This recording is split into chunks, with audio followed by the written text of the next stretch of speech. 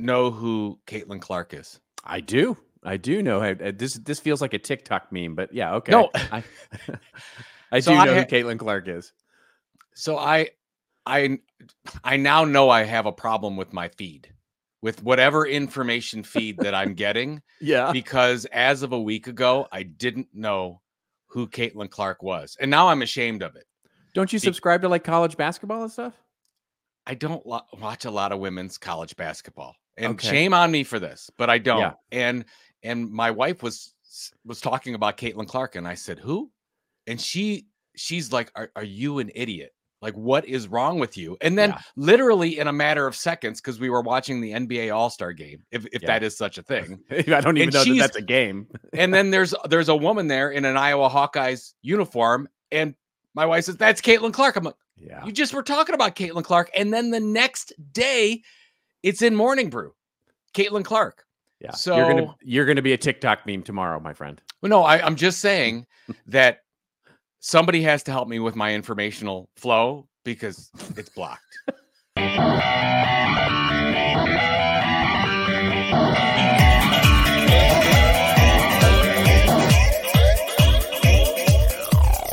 And now, for your listening pleasure, here's Polizzi and Rose, covering the week of media, marketing, and digital content news. This Old Marketing. Take it away, boys.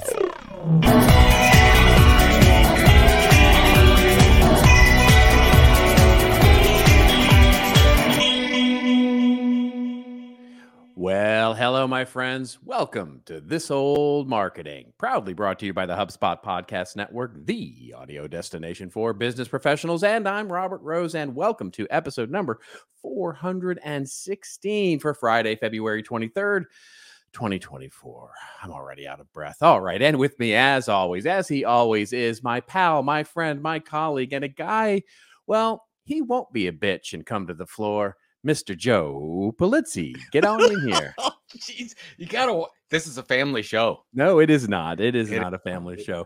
Have you heard it? Have you heard the new Beyonce song? I love this move. It's so great. And it's now, in hindsight, it seems obvious. Like, why wouldn't Beyonce want to dominate the country charts as well? Just to show that she can, right? Just to show that she can, because she's done all the things except get Album of the Year for Grammys, but she's done everything else. As Jay-Z pointed out at the Grammys, she has not won that award, but she's won 30 some other awards. Yeah. But now she's wonderful. Yeah. First black woman to top the country charts with this song. I mean, and that's the hard song to believe is, too. It's really, the song is, I mean, I'm a country music fan, and the song is just fun. It's interesting. I have a question for you though. Oh, geez. So I'm looking. I hope I know. Well, you're part of the young crowd. You're part of the young people crowd. So now when I go look for, and Beyonce is the first time I've seen this, I go look for the music video because I'm a Gen Xer, and so that's what I do. I go look for the music video, and there is a Vivo music video for the thing, but it's a fan-created music video.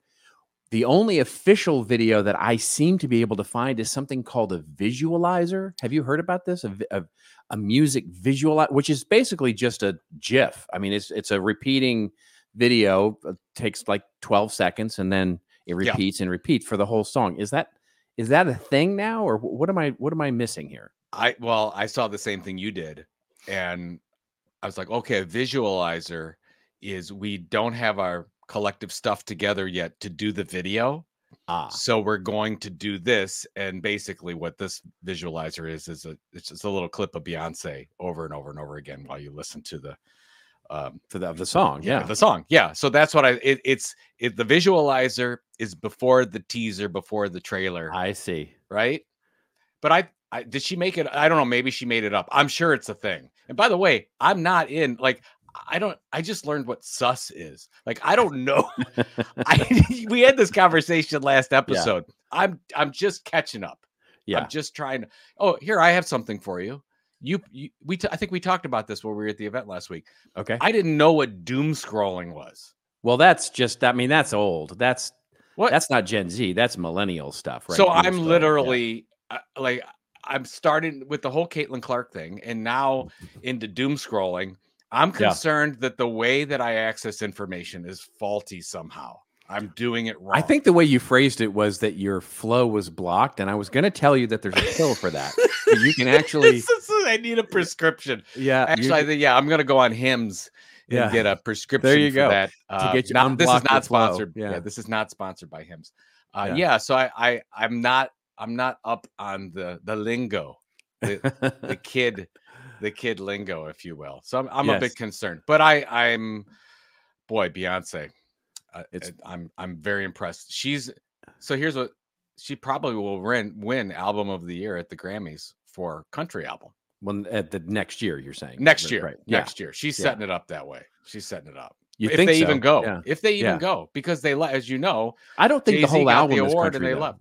I don't. Oh, I thought it was like a whole country thing. It's just two country songs. Think so. I mean, so here's the thing. I'm not a Beyonce fan. Never have been a Beyonce fan. I mean, shame on you. Not that I dislike her music. I think she makes great, wonderful music, but I just never have been sort of a follower of it. But this is great. But I believe the album is other things. I think this is sort of an anomaly on the album. Maybe we should put out a country album. Yeah, that would. We actually talked at one time about putting out a marketing album. That was my stupid idea. Yeah. And you said, whatever. I think I'll put anything to music. Yeah, but we could do it. We didn't. Nobody wants this. We could do it. Nobody wants it. By the way, it was great to see you. It was great to see you. We got to see each social other media marketing world. We hung out a little bit.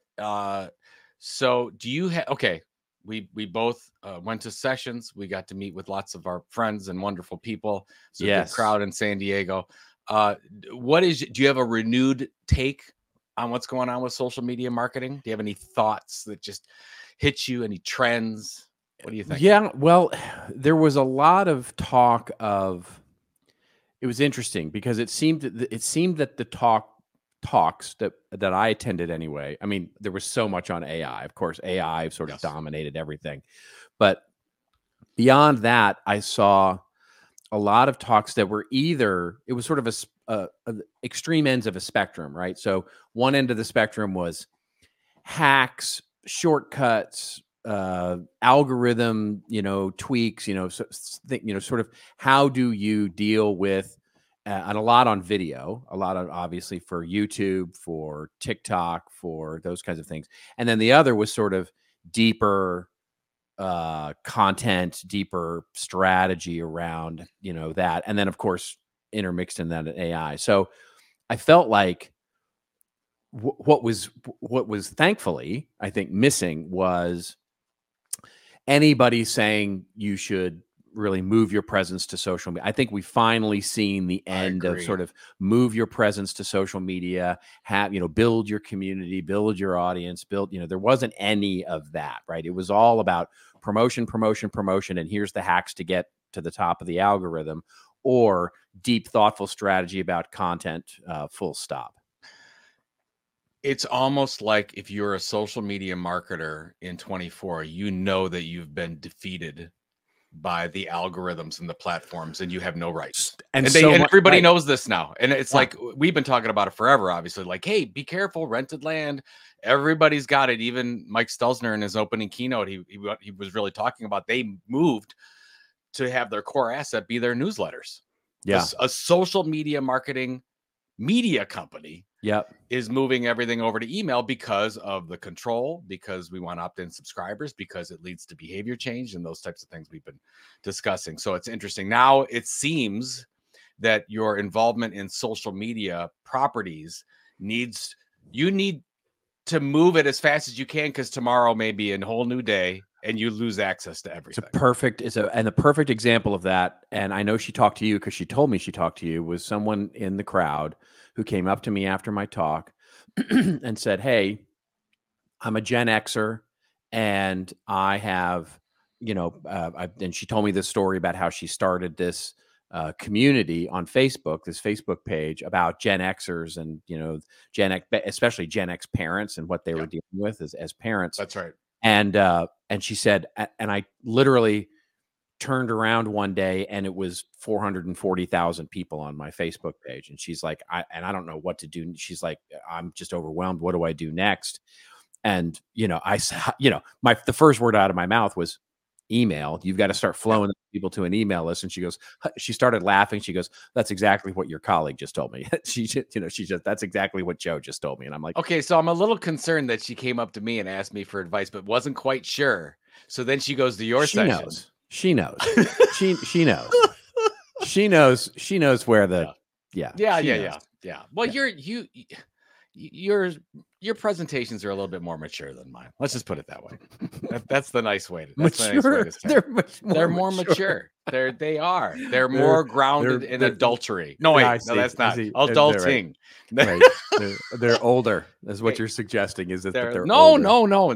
Hey, your presentations are always so much better designed than mine. It's like okay. So on that score, can we just talk about Andrew Davis for a second here? I mean, that's by the way, Andrew Davis will be good. Andrew Davis, who will be our opening keynote at Content Entrepreneur Expo. Yeah, and he's doing this digital doppelganger speech, which so you and I have been professional speakers for 15, 20 years. We've been doing this. I don't know about professional, but yeah, speakers for sure. Yeah, we get paid for it on occasion.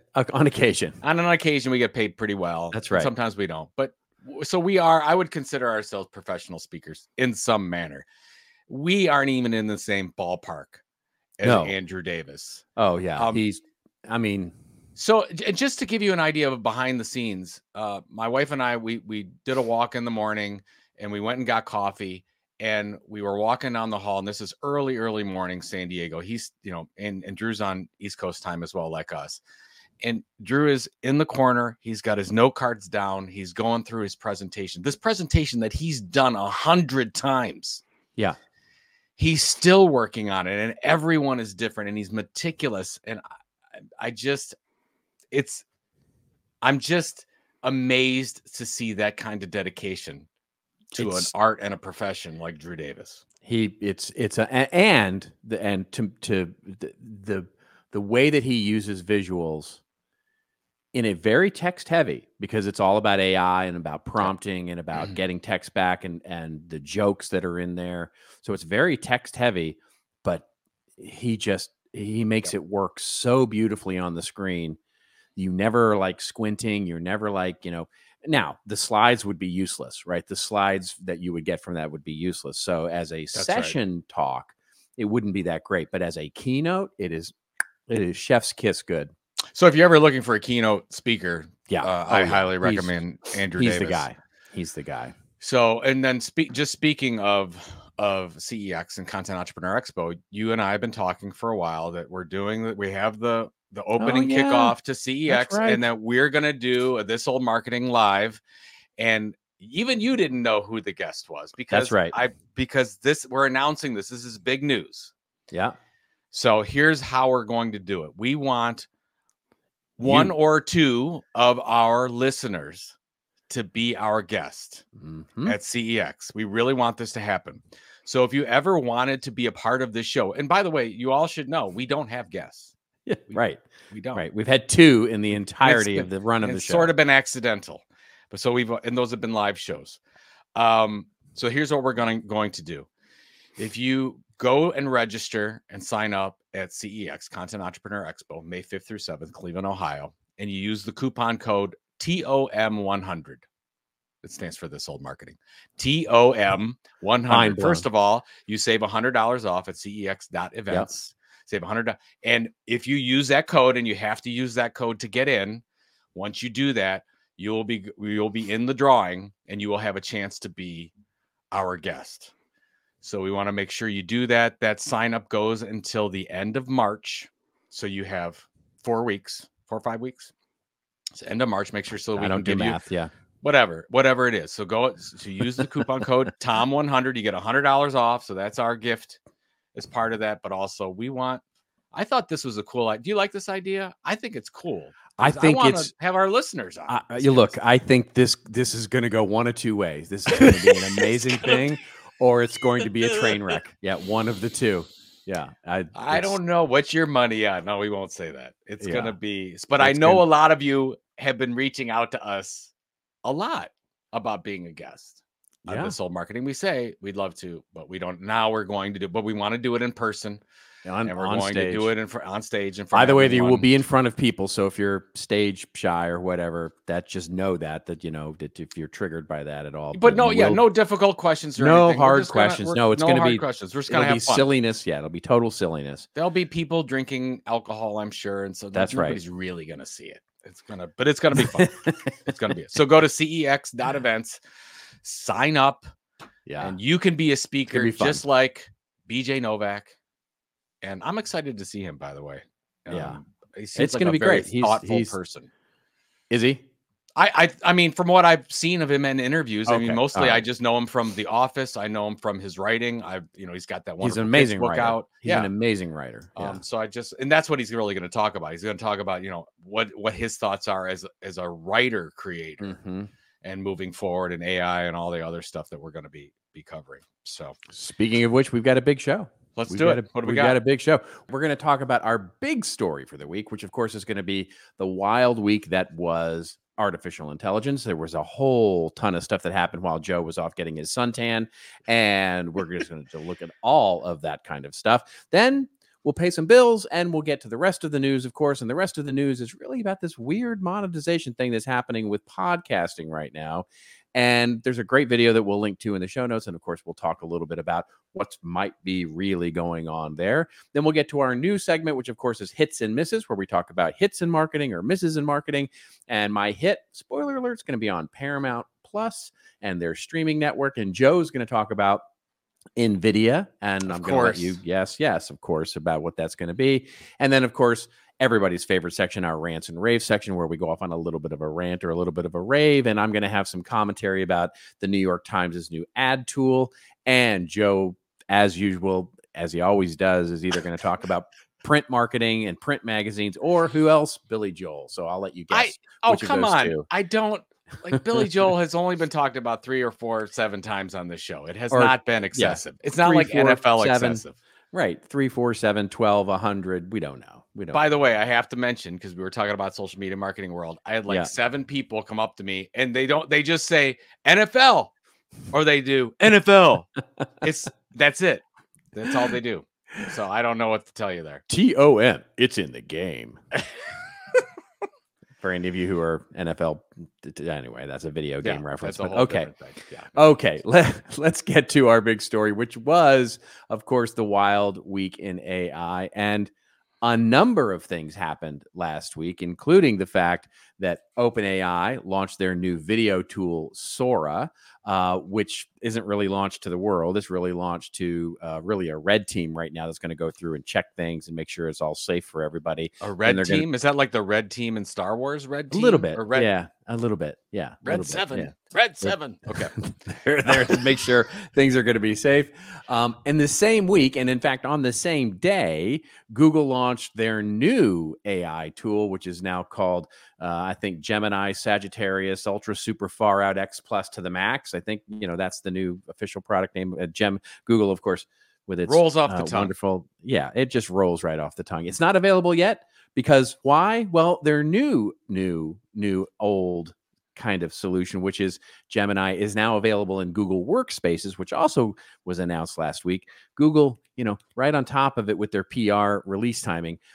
Anyway, we'll talk about all of that, but let's start with an article that comes to us courtesy of The Verge, and it is about OpenAI and Sora, the text-to-video modeling idea. And so, as the article says, OpenAI is launching a new video generation model, and it's called Sora.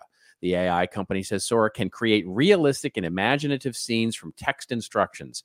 The text-to-video model allows users to create photorealistic videos up to 1 minute long based on prompts that are written. Sora is capable of creating complex scenes. This is a quote, complex scenes with multiple characters, specific types of motion, and accurate details of the subject and background. The company also notes that the model can understand how objects exist in the real physical world. I'm going to just go ahead and call bullshit on that, as well as accurately interpret props and generate compelling characters that express vibrant emotions. They had a bunch of examples of this on their website and that they're sort of including in articles here. So do you have a take on this? What's your initial impression of text to video in AI? Did you see Mr. Beast's tweet. Oh my God, it was so good. It was so good. Sam, please don't make me homeless. That was Mr. Beast's tweet, which pretty much sums up the entire situation for creators. Yeah. Look, did you see Sam Altman replied? No, Sam I didn't. Altman, What did Sam say? So Sam Altman then replies to Mr. Beast and says, "Oh, Mr. Beast, what would you like? What kind of video would you like? I'll make one for you." And Mr. Beast says, "I want a monkey playing chess in a park." And so, a few minutes later, here comes a video of a 1-minute video of a monkey playing chess in the park. And so much, and this is going to get to my take, but I'll let you continue there. It's so much of what is in that video is just so, for me, the quintessential where AI is now in creating content. But I'll talk about that in a second. What were you going to say? What's scary? It's funny. All my comments start with what scares me the most. Whenever I see something like this come out, and if you look at the sample videos that Sora's putting out, I think they're pretty impressive to this date. And that's what I want to explain, where I think about our friend Paul Reitzer. And he always says, remember, whatever you're watching or whatever you're reading, that's AI influence, is the dumbest AI that you'll ever see. Right. And there's already one out there that you haven't seen yet that's 9 months smarter. And I'm going to talk about this later with the Billy Joel video as well. Yeah. It's hard for me to fathom. Like, we're in an interesting time frame right now where we're never going to see this thing happen again. We are seeing just a whole new group of beings being able to create this thing. And that's where, if you go back to Andrew Davis's session as well, the way that he frames his is he is training his AI to become a better version of him and things that he doesn't want to do. And right now it's a little bit of creative back and forth, but it's interesting to where we're going, where if this keeps going, there's a lot of mundane tasks, different kinds of tasks, especially right now, production design tasks that do not need to be done by human beings anymore. Right. So, but let me make sure that that's clear, because what you just said could be misinterpreted. Okay. Because what you just said was he's training AI to be a better version of him. I think it would be better said to say he's training AI so that he can be a better version of himself. That's how Drew would say it. He can be a better version of himself and not have to do, because basically the whole point of Drew's talk is that he saves so much time on things that he didn't like to do anymore. Right. And he has his digital doppelganger do those things for him. That's right. And things like, write a script for a promotional video for a talk that he's going to do so he's, as he says in his talk, I'm going to spend 40 minutes creating, a script, or 40, and he said he speaks, 50 to 55 times every year. So if you multiply the number of promotional videos that he does by the number of times he speaks, and 40 minutes to create a new promotional script for each one, it's hours and hours and hours of time savings, right? Just having that done. And then he said, and you take it to its next level, where he actually shows the not only the script, but basically a digital version of himself giving the promotional video, with, lip sync and the whole thing. He can do it in different languages. He can do it, amazing. And it's quite impressive, right? So it's going to save him, again, hours and hours of production time as well. So I think that's really neat. My take on it is, I look at it and I go, I've been having a lot of fun with people posting up their art, mostly imagery stuff, because it's just easier to see. Yeah. And just how, yes, it's impressive. Let me be very clear. The technology here is impressive, but at the same time, it's comical with even in the Mr. Beast tweet, there was a response to that tweet from an animator, who basically talked about all the things that were wrong with that particular video. And even if you look at their best examples, like the one that everybody's showing is a woman walking through Tokyo at night, and it's beautiful, right, with the Tokyo lights, and it's just rained. It's very Blade Runner sort of looking, with the reflections of the light in the street, and it's lovely. But there's some truly creepy, weird things happening in the background. Like, first of all the people in the background have no faces, right? They're all they're all like out of that Star Trek episode where people can remove their faces. And the other thing is that the guy that's stalking her, there's a guy stalking her in the background, walking behind her he's got 2 shoulder bags over the front. I mean, it's weird. Of course, the signs don't say anything. When she turns and her sunglasses, of course, the words don't say anything. I mean, there are real indicators here, either purposely done or not purposely done, that this is an AI generated image. So useful, interesting, right? Artistic, absolutely. Useful, not sure yet. Not sure how useful this particular technology is going to be ultimately. And the whole thing about, there's a whole debate going on in the background with the technology about, some of the AI experts going, this whole claim that it can sense the physical world and that it can, it understands the physics of the real world. I'm not sure about that. Certainly not in the demonstration. I mean, if you look at some of the videos, right, there's one of paper airplanes flying through a forest, and the paper airplanes are flying directly through the tree. I mean, they're literally flying through leaves, right?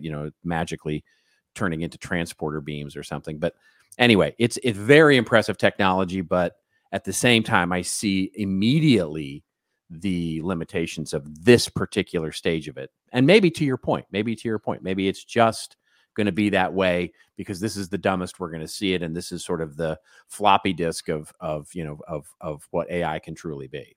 Yeah, I mean, yes, there's limitations now, but there won't be. There won't be in the very. I don't see. That's what I think. I believe in the very near future there will not be limitations. That I could take let's say a script. I could take a Hollywood script and I could say, okay, I'm going to feed this in to Sora or whatever application, and it'll pump out an hour and 30-minute movie. It's pretty darn good. Not great. When you say soon, how soon do you think soon is? I think soon is within 2 years. I think that's no way. I think there's no way of that. I think that at the way that the exponential learning that this thing is going on, and that we know that what we're seeing right now is at least 9 months, probably more behind, that we know that something is being created. But maybe. I think we have no idea of what's happening here, that this is the actual end of the world happening in front of us, and we're not paying attention. Yeah, we're not. It's not a big bang. Yeah, like, it's just gonna be a slow demise. It is just like a fog of AI around us, and we're not gonna know.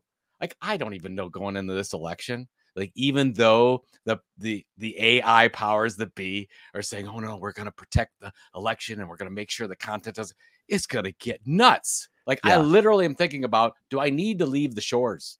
Like, do I need to be off on a reservation somewhere to protect myself? Yeah. Am I going too far with that? I mean, a little bit. Yeah, a little bit. I think you're going a little bit too far with that. I think you're going. I mean, you could always, I know you're always looking for an excuse to get on a boat and go cruise around the Caribbean. I love cruises. You could just go buy a boat and get on a boat and sail around the Caribbean. And okay, I'm a little sidebar here, just because I'm so fat. You'll love the technology of this. This is the first time I cruised on a Princess cruise. Okay. And they give you instead of a card or key card or identification, they give you a little medallion, a little princess medallion. And like, when you get close, you have that medallion on you. When you get close to your room unlocks. So that's pretty cool. Like, you don't have to slide. There's nothing. Yeah. Well, by the way, that medallion has a locator on it. They know where you are at all times. That's right? That's exactly right. So they're picking up all kinds. It's definitely big brother, but we actually tried the locator. So we were having a great time. We were down at the pool. We didn't want to get up because we're lazy and stand in line and go get drinks. And you just order it and say, deliver the drinks to me. Yeah. And it comes directly to you because they know where you are. It's really weird and sick and the whole Big Brother thing, but I got my drink and I didn't have to stand up.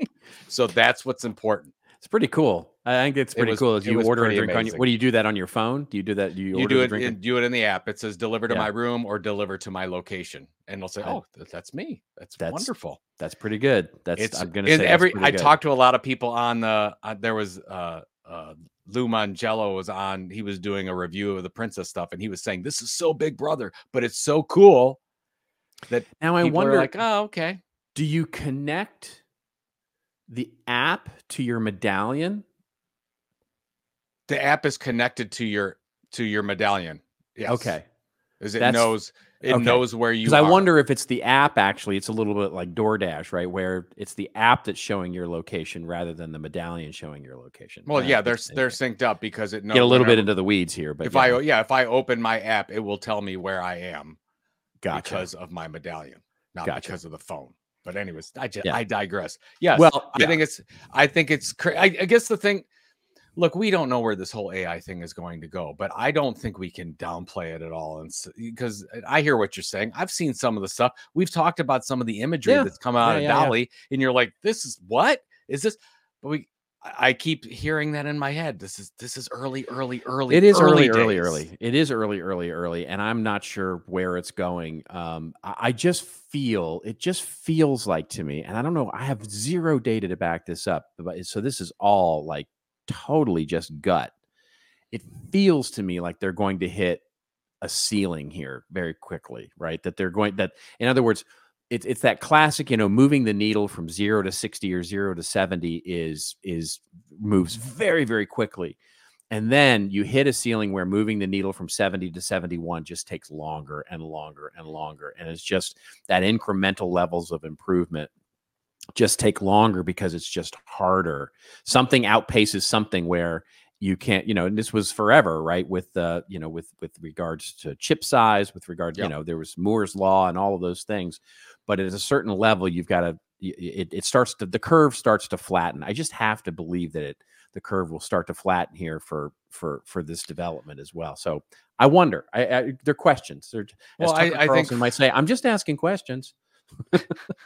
I think for the marketers and content people in our audience, we talk about events. I mean, you and I go to a lot of events, social media marketing world, content marketing world. We've got CEX, whatever.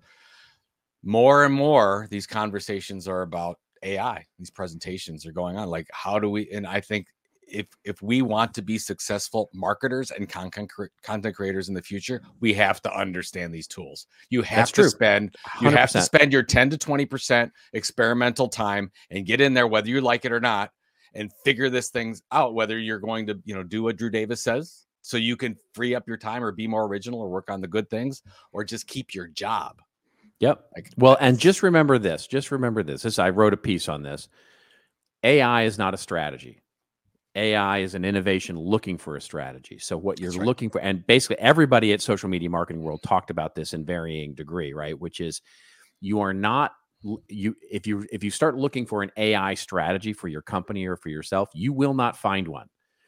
That's like trying to say, what's your telephone strategy, or what's your computing strategy, right? It's not. You have to find whatever your strategy is, your content creation process, your goal, your objective, your direction, and then figure out how the innovation of AI will help facilitate that in a faster, more meaningful way.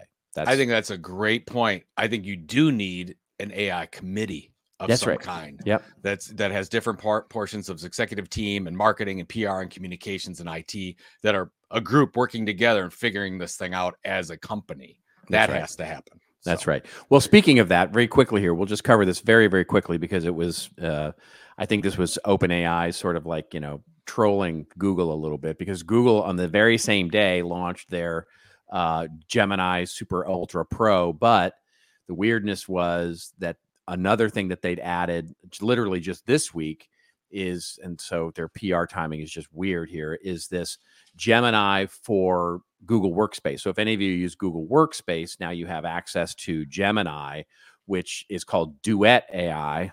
Again, with the naming, it's just crazy here. So Duet AI for Google Workspace became Gemini for Google Workspace.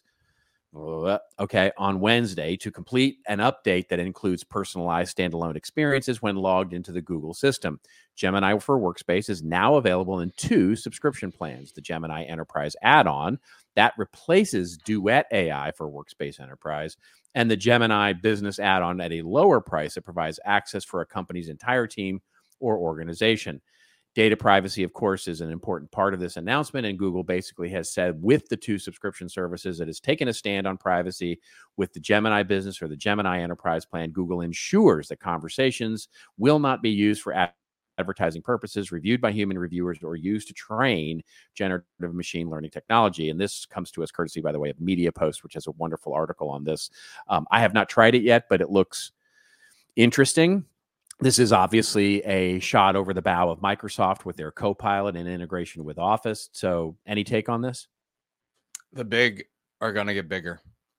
Yeah, I don't think there's 100%. Any way to stop it. I mean, we when we talked about Microsoft integrating it into Bing and some of the other things that they were doing, you're like, wow, what an advantage Microsoft has, because they already have a user base and this is an add-on component. I just went to check it out because I went into because we're a Google company, if you will, our little company here. And I went in and said, oh, I can turn Google Workspace on. It's like $14 a user a month or whatever. And I can add the whole Google Gemini thing without doing anything else. I'm already using all the tools, and they're just going to AI-ify it, if you will.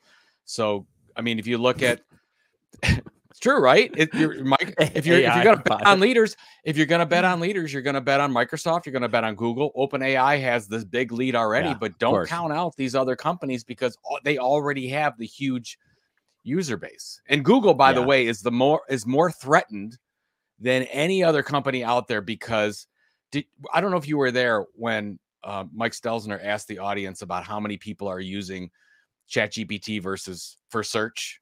Were you there during that question? I don't know if you saw that. Yeah. Anyways, he asked the question. I was not. No, I didn't see that. Okay. So he asked the question. He said, how many people are using something like a ChatGPT versus Google for search? And half the room raised their hands that they were doing that. That is totally disrupting the search business. I didn't expect that. Of course. Because you and I have talked about how much wrong information is in that data set right now. That's right. It is, and of course on search as well, but it's accentuated, I think, in AI. So that's a concern, and Google's going to be the most aggressive, I think, of any company. I think it's going to be, I think it's really every day when there's a new announcement from Google, Microsoft, or OpenAI, I just have to imagine that these startups, so many of them are going, damn it.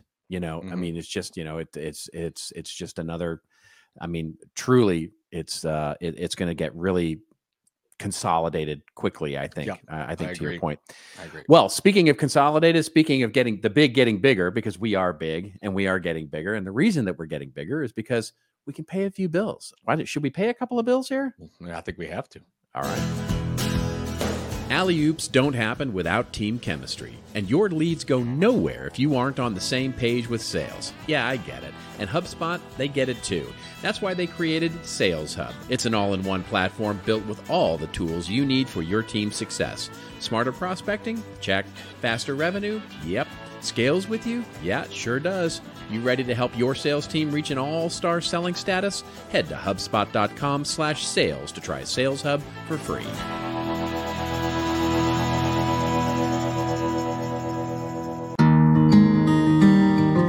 Want a new podcast for your 2024 listening? Well, we can make that happen. In fact, why don't you try Make It Happen Monday, hosted by John Barrows. It's brought to you by the HubSpot Podcast Network.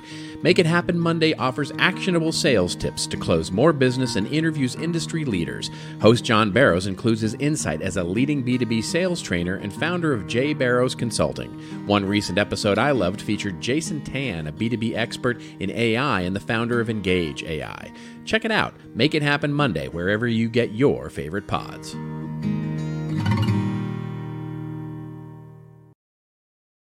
I was all hyped up because of this AI talk, but then I listened to that beautiful music you put together. Now I'm at peace. Whatever happens, whenever the robots take over, there it is. I will be at peace. You will be at peace. That's all you can do. There's nothing we can do about it. We've let it's as the famous as the famous Clayton Christensen quote goes, "You might hate gravity, but gravity doesn't care."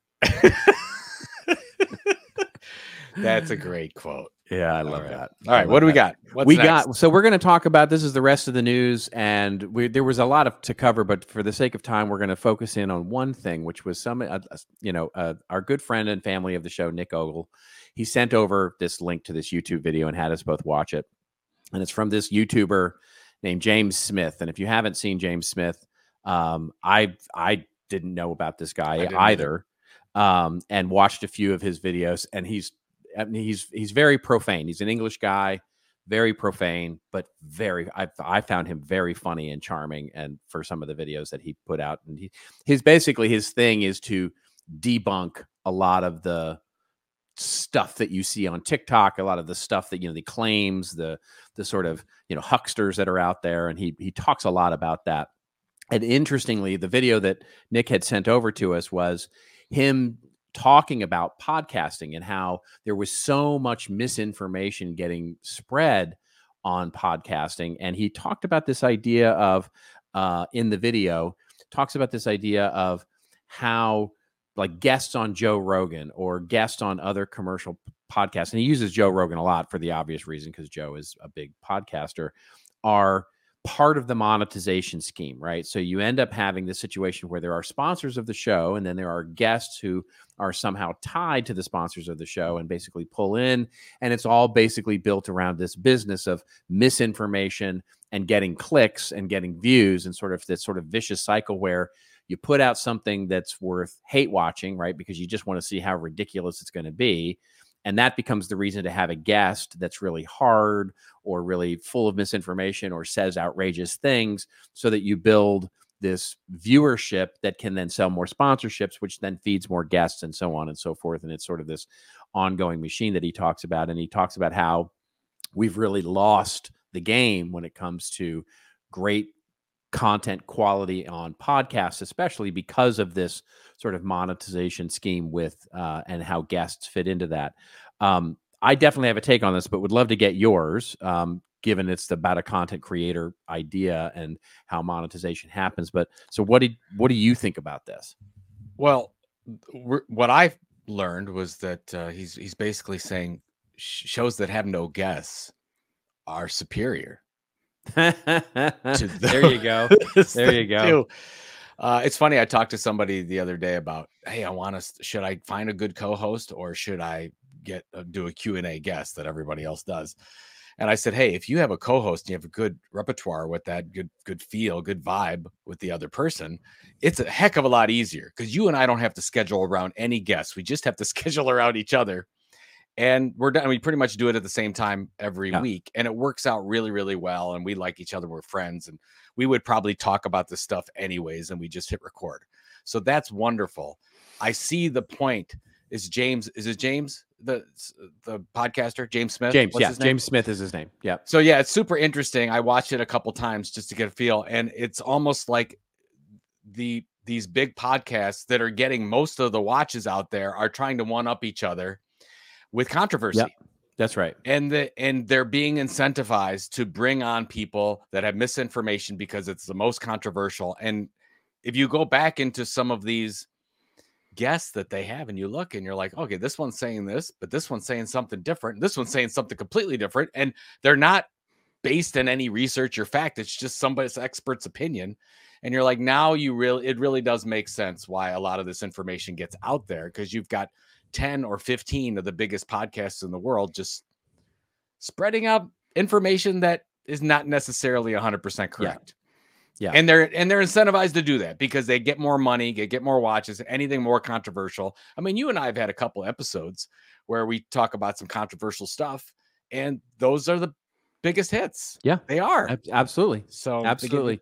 I don't know. What do you think? Well, here's what I think. I think this is one of those things where it was inevitable, right? This is an inevitability that was going to happen. And what I mean by that is that, look, the model here is not new. This model is at its core, at its very core, is actually a good model that has been had since, well, let's go back to the Tonight Show, right? I mean, all the way back to sort of talk shows of the 50s, the 60s, into the 70s, 80s, 90s, et cetera, et cetera. The idea is you bring guests onto a show because that's why people tune into the show, is to see whoever you're going to have as a guest. And they say crazy stuff. They do fun things. They do entertaining things. And so, for the Tonight Show, or for Late Night with David Letterman, or for Andy Kaufman, you think about, right? They think about all those things. Their whole goal, their shtick, was to bring on celebrities so that they could promote, hey, tonight we're going to have Andy Kaufman on, or tonight we're going to have, John Wayne, or tonight we're going to have Elizabeth Taylor, or tonight we're going to have, Jerry Seinfeld, whoever it was, right? They're bringing on these guests who you're like, ooh, I love that guy, or I love that woman. Ooh, I love that person. I'm going to come and tune in for that. And so what ends up happening is as we start to democratize media, and there are more and more and more channels, and more and more and more competition, and more and more things, you can see the inevitability having to happen, because it's not just about who you have on, but it's about what they're going to say.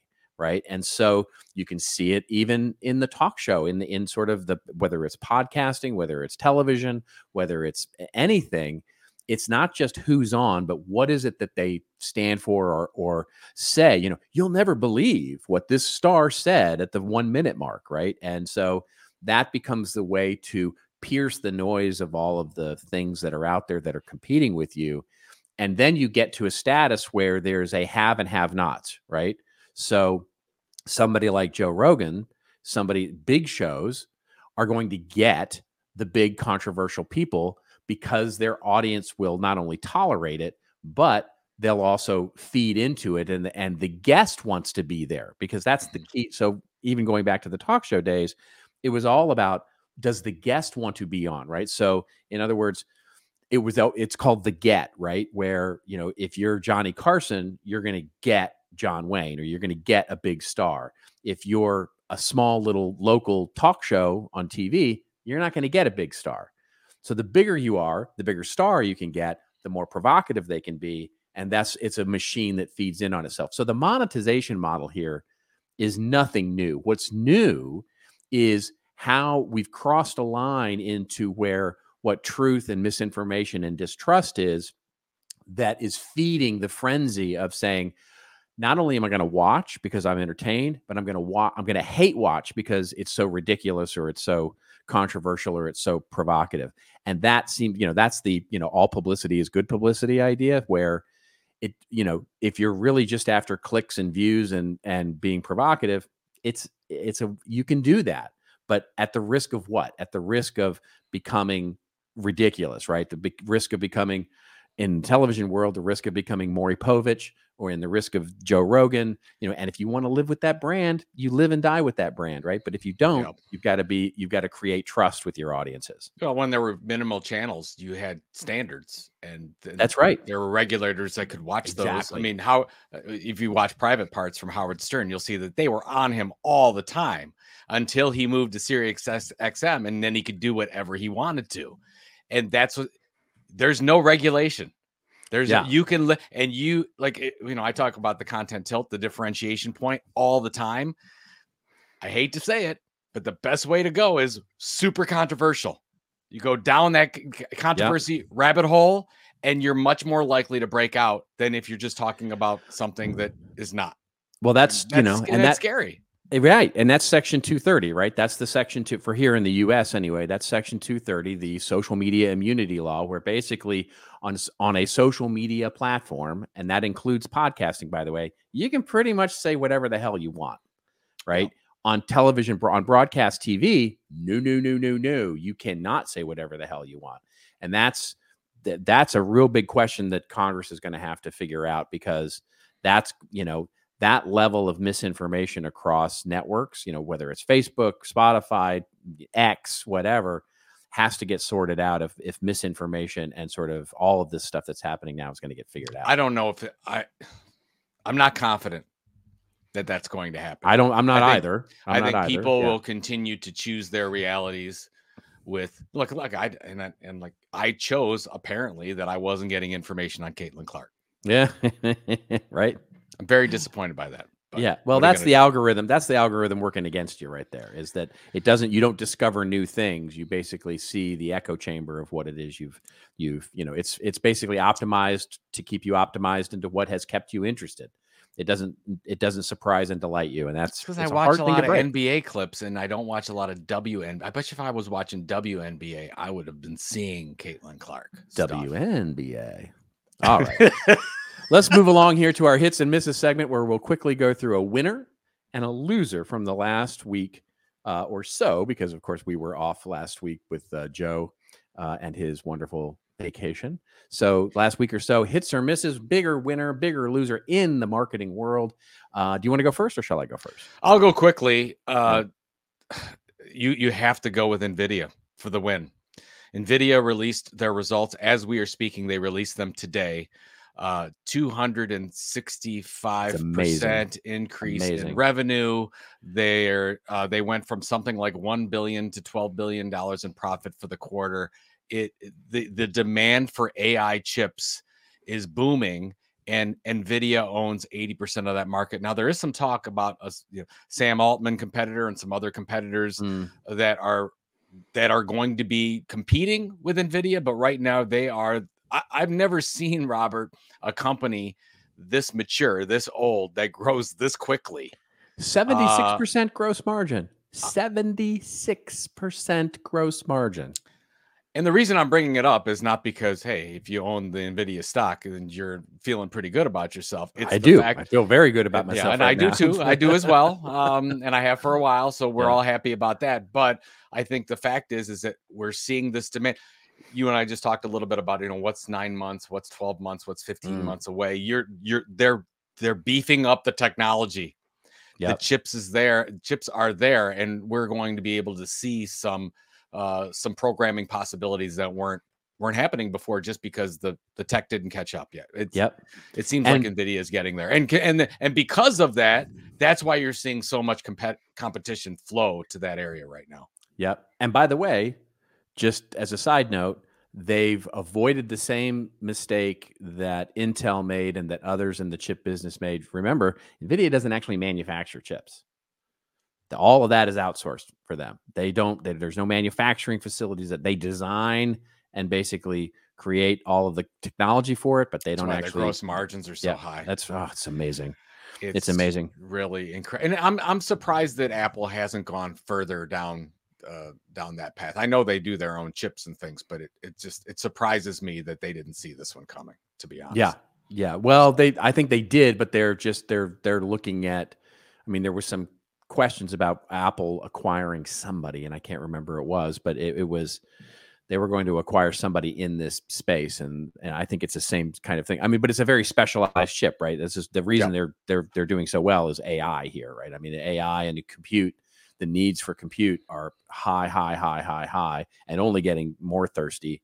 So, yeah, I think this has got a long runway. Yeah. So what's up with Paramount? Paramount, well, okay, so Paramount had their Super Bowl, right? So you could actually watch it on Paramount streaming.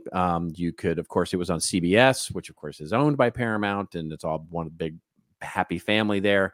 So Paramount has a huge hit, most watched telecast of all time, breaking last year's Super Bowl record. So it's the most watched telecast of all time.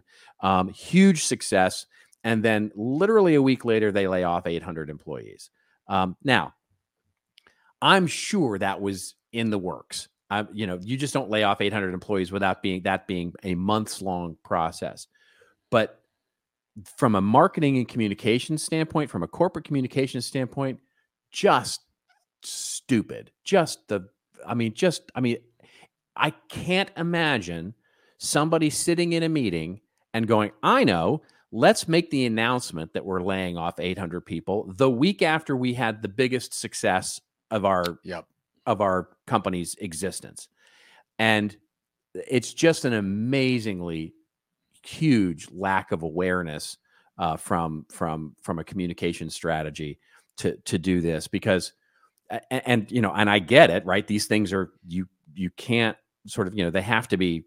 I mean, it's not like you can delay the announcement when you've actually done the layoffs, but to not be in alignment with this is just a complete miss in my mind of where corporate comms and the rest of the organization that's doing things are. And I'm sure it wasn't corporate comms' decision, right? I mean, sure, if somebody in corporate communications is going, what are you going to do? I can't delay the announcement when we're doing this thing, and nobody let me. It's just a crazy bad miss. It almost feels like a lot of this surge in technology and AI and other things that are going on, that chief executives are paying attention to. I think some of the eye is off the ball, if you will, with corporate communications and internal PR, and these silly little mistakes seem to happen more and more, right? They're not well thought out as part of the internal. And we talked about it before, like before you market externally to any customers or prospects, you want to focus on your internal marketing. That is the most important thing. Internal communications is the most important thing you can do as an organization. Did you see the Zuckerberg video that went a little viral of him sort of throwing the Apple Vision Pro under the All bus? I saw was that he thought that his Oculus was better. Shocking there, right? I mean, but but I didn't know what specifically happened with that. Yeah, it's just an interesting corollary here of Meta obviously doing something in communications and making a decision, either driven by Zuckerberg or driven by the corp comms or the marketing team, to say, hey, listen, let's do a fun video of you sort of breaking down the Apple Vision Pro and everything that's got going on with it and critiquing it and basically comparing it. To me, it very much came across as defensive. It came across, it wasn't, to me, it was a wrong move. And I know a lot of people disagree with that, but to me, it was a wrong move because it basically validates what Apple is doing in the space and basically saying, oh, by the way, we're here too. And we've got better stuff. We promise. It's sort of the Avis tries harder sort of thing. We're number two and we're proud of it. So it shows that they're worried about it. And to me, it was a wrong move, but a lot of people might disagree with that. Yeah, I don't know if Zuckerberg has a formal strategy. No, I'm not sure. It's like Google and their naming strategies. Nor does he have to, probably. Yeah. I mean, when you're making that much money, there's a little bit. Oh my gosh, it is a bit disconcerting when you look at the big 7 companies and how much money they are making right now. Right. We've never seen anything like this. You can go back 100 years. The percentage maybe back to the oil baron days. Yeah. But this is very hard to see this type of inequity when it comes to 7 companies. It is indeed. And the profit that they're taking in. It is indeed. So. All right. Let's get to our last segment here, which of course is our rants and raves section, where we go off on a little bit of a rant or a little bit of a rave over something that makes us feel like, I guess it makes us feel like we've just listened to Beyonce, right? Beyonce, a little hoedown. The song is so good. The song is so good. I love this song. After this episode, I'm gonna have to listen to it again. It's so good. Listen to the whole thing. It's really great. I will. It's very catchy. Very, very catchy tune. Anyway, so let's see. Rants and raves. You want to go first, or my commentary? Why don't you go? You do your commentary. I'll go first. Fantastic news. Okay, so let's look at AI again very quickly here. So this comes to us courtesy of Axios, the news article that we'll link to in the show notes anyway. And it's basically that the New York Times, which we've talked about many times as one of the more successful publishing models out there, they will debut a new generative AI ad tool this year. What does that mean? Well, apparently, sort of according to Axios, the New York Times is recruiting partners to test this new ad targeting solution using generative AI beginning next quarter, said executives. It plans to make the new tool widely available to marketers in the second half of this year, meaning 2024. And why that matters, says Axios, is that they started working on these efforts long before they filed their big lawsuit against OpenAI and Microsoft for the copyright infringement thing that they're working on. But basically, says the chief advertising officer, someone named Joy Robbins, that this obviously demonstrates, they say, what we believe Gen AI is an enabler and can be something that is effective for our businesses when used responsibly, which absolutely says nothing. Basically, the tool, as I understand it and read the description, is going to be basically, they're going to use multiple large language models, which think of, like a ChatGPT, and using the internet as its language model. But basically, I'm assuming that they're going to use some level of the corpus of the New York Times as their large language model, and basically give you the idea of optimizing your ad buy using that. So it's sort of like, and it's not creating content necessarily, as I understand it.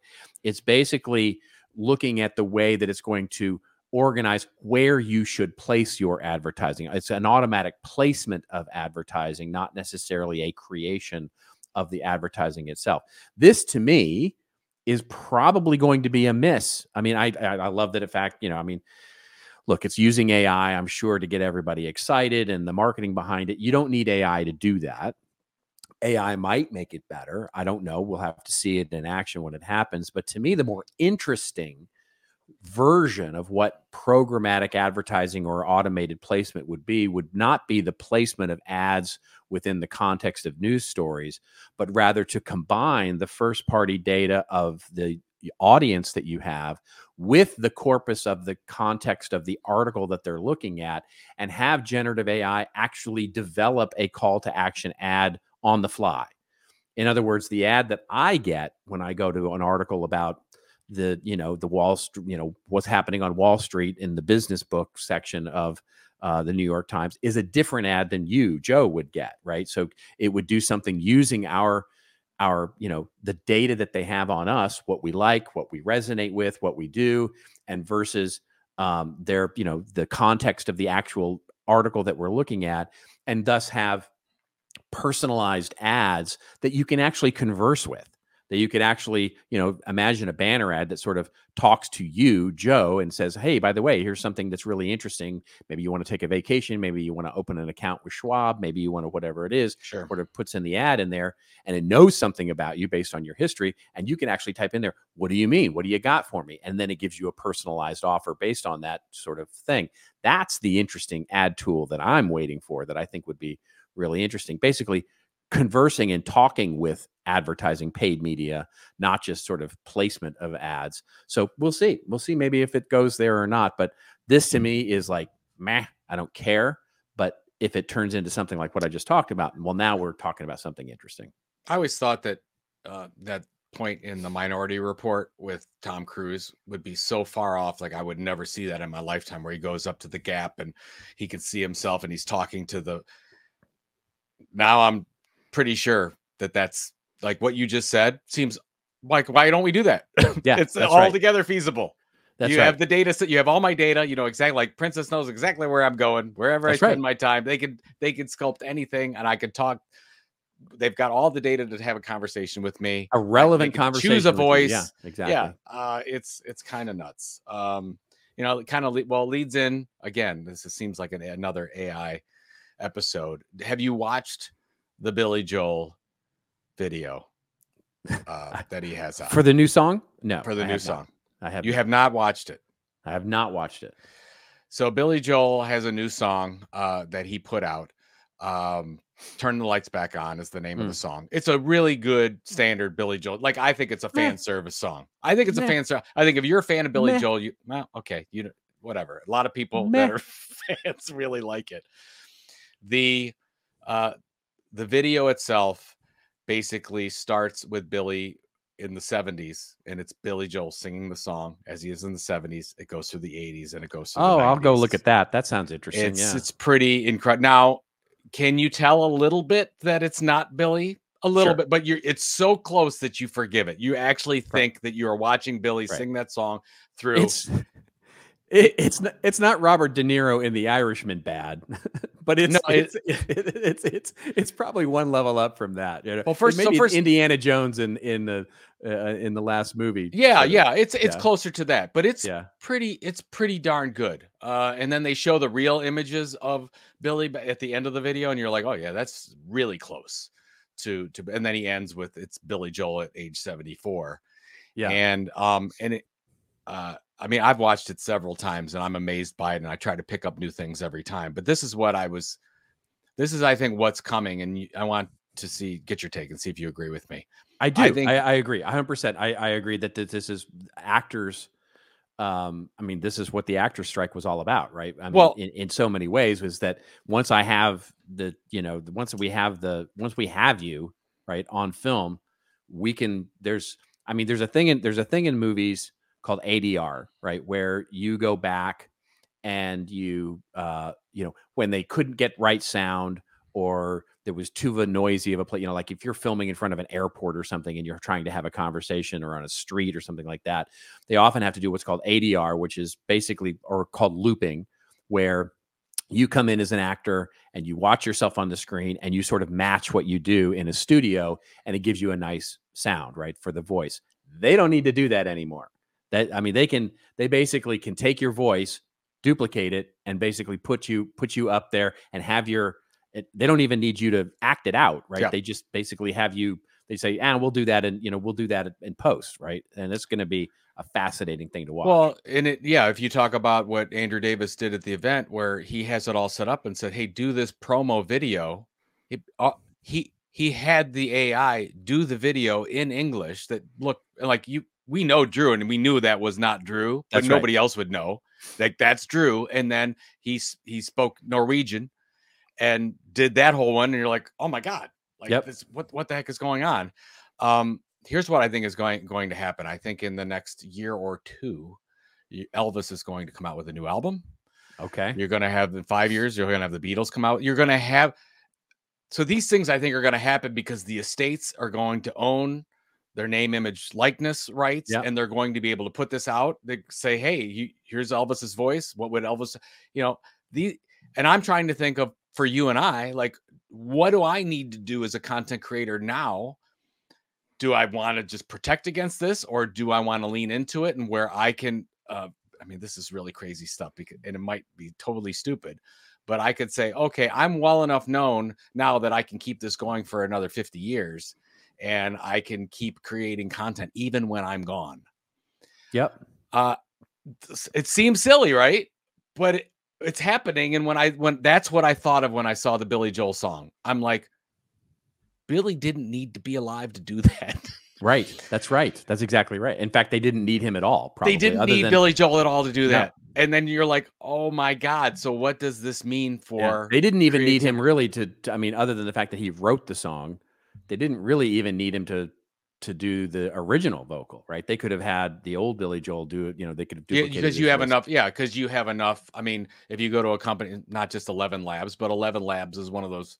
Right? 11 Labs is one of those companies that you can feed in your voice and you can get an output. And I've done a little testing with mine, and I'm like, most of it's pretty good. Most of it, except I don't get like really excited or really low. Sometimes I sort of keep it even keel, but I'm sure that could change. Same with mine. Yeah. Go listen to mine. I, as I've said on the show before, I did that deal with CMI and that company, and I'm forgetting their name right now, but every blog post I write for CMI now has my artificial voice reading the blog post, which, if you don't know me, sounds a lot like me. If you do know me, it's close, but you can tell. Okay, so here, I'm going to end on this. This is not a marketing thing. This is a safety thing. Make sure you and your family, whatever happens, have a safe word. That's right. You need a safe word because this is starting to happen more and more. I actually know somebody that they called their mom and said, it was their voice and whatever, and knew enough information. It's really scary. So you have to make sure you have that safe word. Say, okay, what's the safe word? I don't know. Yeah. Oof, my wife and I have one with questions, right? There are a number of questions that we're going to ask each other that we both know the answer to that nobody else in the world knows the answer to. Yeah. All right. Yeah. I don't know if this is a positive episode or not. This is a positive, totally positive episode. It's fun. You just get all grumpy about the end of the world. That's the end of the world's coming. We just you just got to party like it's 1999, my friend. Yeah. There you go. Okay, right. That you've changed my mind. I'm going to be positive now. Thank you. There you go. Yep. All right, what do you got this week? You sticking around home? What's going on? I'm actually going to go to spring training with my youngest. Oh, that's so fantastic. We're going to catch some Guardians games, and we got a friend there that I'm going to see. I'm very excited, and he's very excited. He's really into baseball now, and so we're going to have some fun doing that. How about you? I am home this weekend. I was traveling last week for some family things. And then, of course, I had Social Media Marketing World, so I'm a little behind on correspondence and stuff like that, and creating some content that I want to create. And so I'm going to spend the weekend doing some content creation. And by the way, just being home and being with my lovely wife and sort of hanging out and doing things. And then, it's work, back to work. Sounds wonderful. So you can get that AI, if you can't spend all that I am going to play around with that. I actually learned quite a bit from Drew's presentation on how to use ChatGPT better. So I am actually going to play around a little bit with that and start to build a little bit of a more personalized agent than I have now. And if we really do a good job, maybe we actually don't have to show up for our episodes. And I would never not do that. I love my audience too much. That this audience is too good to us to show up as AI doppelgangers. Could be possible. I want to see if they could tell. I don't know if they can. All Okay. right. Anyways. Let's get out of here. All right, everybody, thank you so much for listening. We really do appreciate you. And just remember, until we see you next week, and we will see you again next week, just remember, everybody, it's your story to tell. Tell it well. We'll see you next week on This Old Marketing.